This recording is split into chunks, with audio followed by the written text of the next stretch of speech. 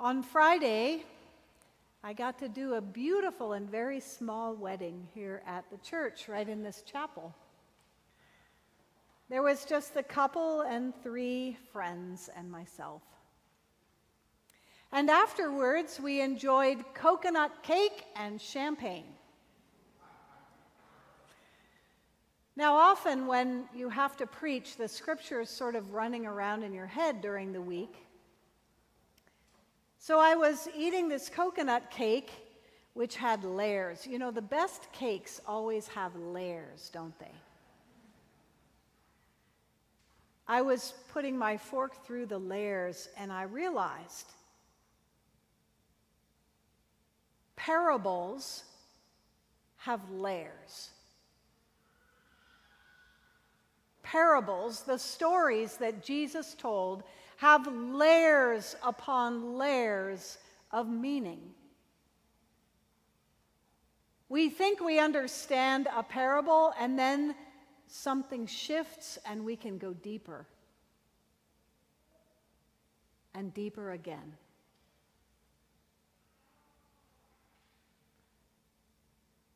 Much of Jesus' parables have to do with nature because he was talking to people who generally were farmers or fishermen. And this parable is just like that. It's a parable about a field. The master of the field has planted seeds of wheat, and all of that is wonderful. But then an enemy of the master comes and sows seeds of weeds among the wheat at night. So what happens is that the wheat and the weeds grow up together. Now the servants of the field ask the master, they say, "Let's pull up the weeds. Don't you want us to do that?" And the master says something very important. The master says, "No, you cannot pull up the weeds without hurting the wheat. But just wait. Let them grow up together. When the time is right, I will send reapers, and the reapers will pull up the weeds and gather them in bundles and burn them. And then they will harvest the wheat and bring it into my barn."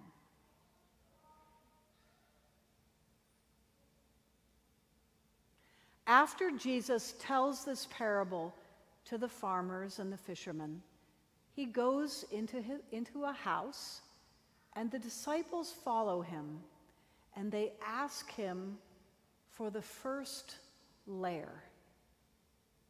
They say to him, "Master, what is the parable about?"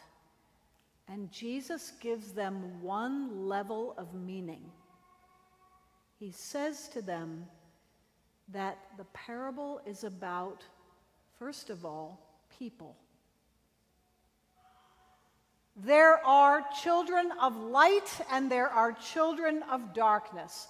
There are people who are essentially good, and there are some people who are not good. But here's the most important part.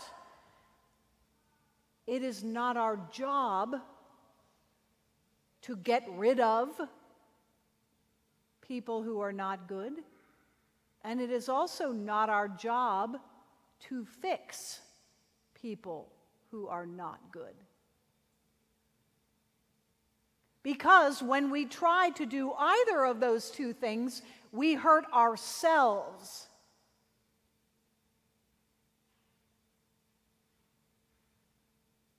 Now, when there's someone who disturbs me greatly, there are 2 things I often want to do. One is to run away, have nothing more to do with them, and sometimes that's okay, but if they have a relationship with me, it might not always be the best decision. And then sometimes, for me, this is a more powerful urge, I want to fix people. I'm great at that. I think that's one of the reasons I felt called to be a priest. I also go regularly to Al-Anon. And one of the truths of Al-Anon is that no matter how many articles you send someone, and how many times you give them advice, you cannot change other people. We're essentially powerless to change other people, especially our loved ones. The closer someone is in relationship to us, the less we can change them. After the service today, I'm going to be sitting with John Roberts, who is what I would call a guru in the recovery movement. And he would say the same is true for AA. They realize they are powerless over alcohol, and the first step says that, and that their lives have become unmanageable. They can't fix it. Second step, there is a power greater than ourselves who can restore us to sanity. We cannot fix others, and we can't even fix ourselves, but God can. And it is not our job to wipe the world of bad people. It is not our job to even tell who is good and who is bad. We are to focus on doing what is good and right, and we are to trust that in the end, God and the angels will come and fix what we cannot fix. So that is the first layer of the parable. And the second, I believe, has to do with the human mind. Within the human mind, there are wheat and there are weeds. Anyone who has ever sat down to meditate knows this is true. Our mind is full of thoughts that are wise and inspirational and good. It is also full of thoughts that are distracting and even kind of crazy. Have you all ever stood on the edge of a cliff or a high mountain or on the top of the Empire State Building? Have you ever had the thought, I could jump? And then you go, oh my God, I must be going crazy. We all have crazy thoughts. We all have dark thoughts. Even Jesus himself was tempted. If you sit down, there are all kinds of wheat and weeds going on in your minds. All kinds of distraction. And I know we've got ushers coming around. Is everything okay, Claude? You're good. Okay, good. It's hard when we sit down to pray to focus. Your mind is going to say things like, oh, there are lots of clothes in the dryer that are waiting to be folded. Your mind is going to say, you have emails that you have not returned. Your mind is even going to say stuff like, I have an itch on my ankle. All of these distractions. But the parable is also true in the mind because all of the great religious traditions say the same thing about prayer and meditation. If you try to get rid of the weeds in your mind, you become obsessed with them. The only thing you can do is let them be. Let them be. And learn to focus on the thoughts that are of God. And beyond that, on the silence within. John Nash, the great mathematician, was a paranoid schizophrenic. You know, he won the Nobel Prize. There is a movie written about him called A Beautiful Mind. Have some of you seen that movie? It's a wonderful movie. John Nash saw people that weren't there, and he had thoughts that were terrifying and heard voices that weren't there. And for a while, he took medication, and it dulled all of that. but it also dulled his genius, and he couldn't do his math. So he realized that what he needed to do was to stop taking the medicine, but do what he called a diet of the mind. He learned what his weeds looked like and sounded like. He learned to just let them be. He ignored them. He didn't try to uproot them or get rid of them. He moved around them. And in this way, he could continue to do his math. So, my friends, if your mind is a field with wheat and weeds, let them both be there together. It's all right. God will do the cleansing of your mind in time, but you cannot do that by yourself. And there's a third and final layer of meaning, I believe. Well, there are probably many more, but these are the three that I know. The final layer of meaning has to do with the events of your life. I know that every single one of you has had good things happen to you.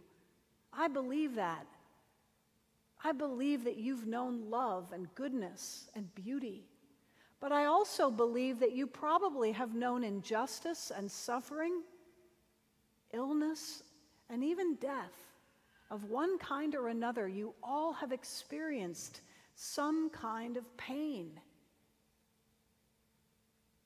You have wheat in your life, and you have weeds. I knew two sisters who grew up together in Massachusetts. They were the youngest of 5 children. Their father was a gentle alcoholic. He would come home from work and start drinking every night, but he was very kind. He just generally wasn't around. He went away into his drinking. Their mother was a frustrated intellectual who had had to put aside her education to raise her children.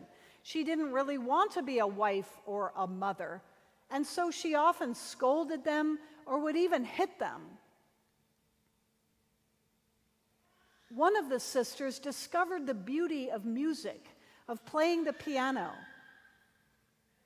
And she pursued that. She pursued that into college and graduate school. And she learned about her past. She did therapy and learned about the pain of the way her mother treated her. When she had children, she tried very hard not to be like her mother.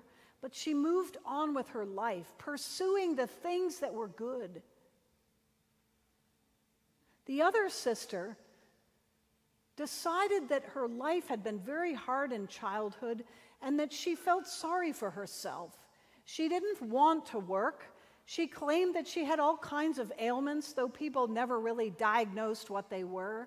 She was perpetually unemployed and miserable and blamed it all on her childhood. She lived alone in isolation and in misery. 2 women, the same field. One chose to focus on the wheat. One chose to focus on the weeds. And so their lives diverged like 2 paths, one moving towards the light and the other towards the darkness.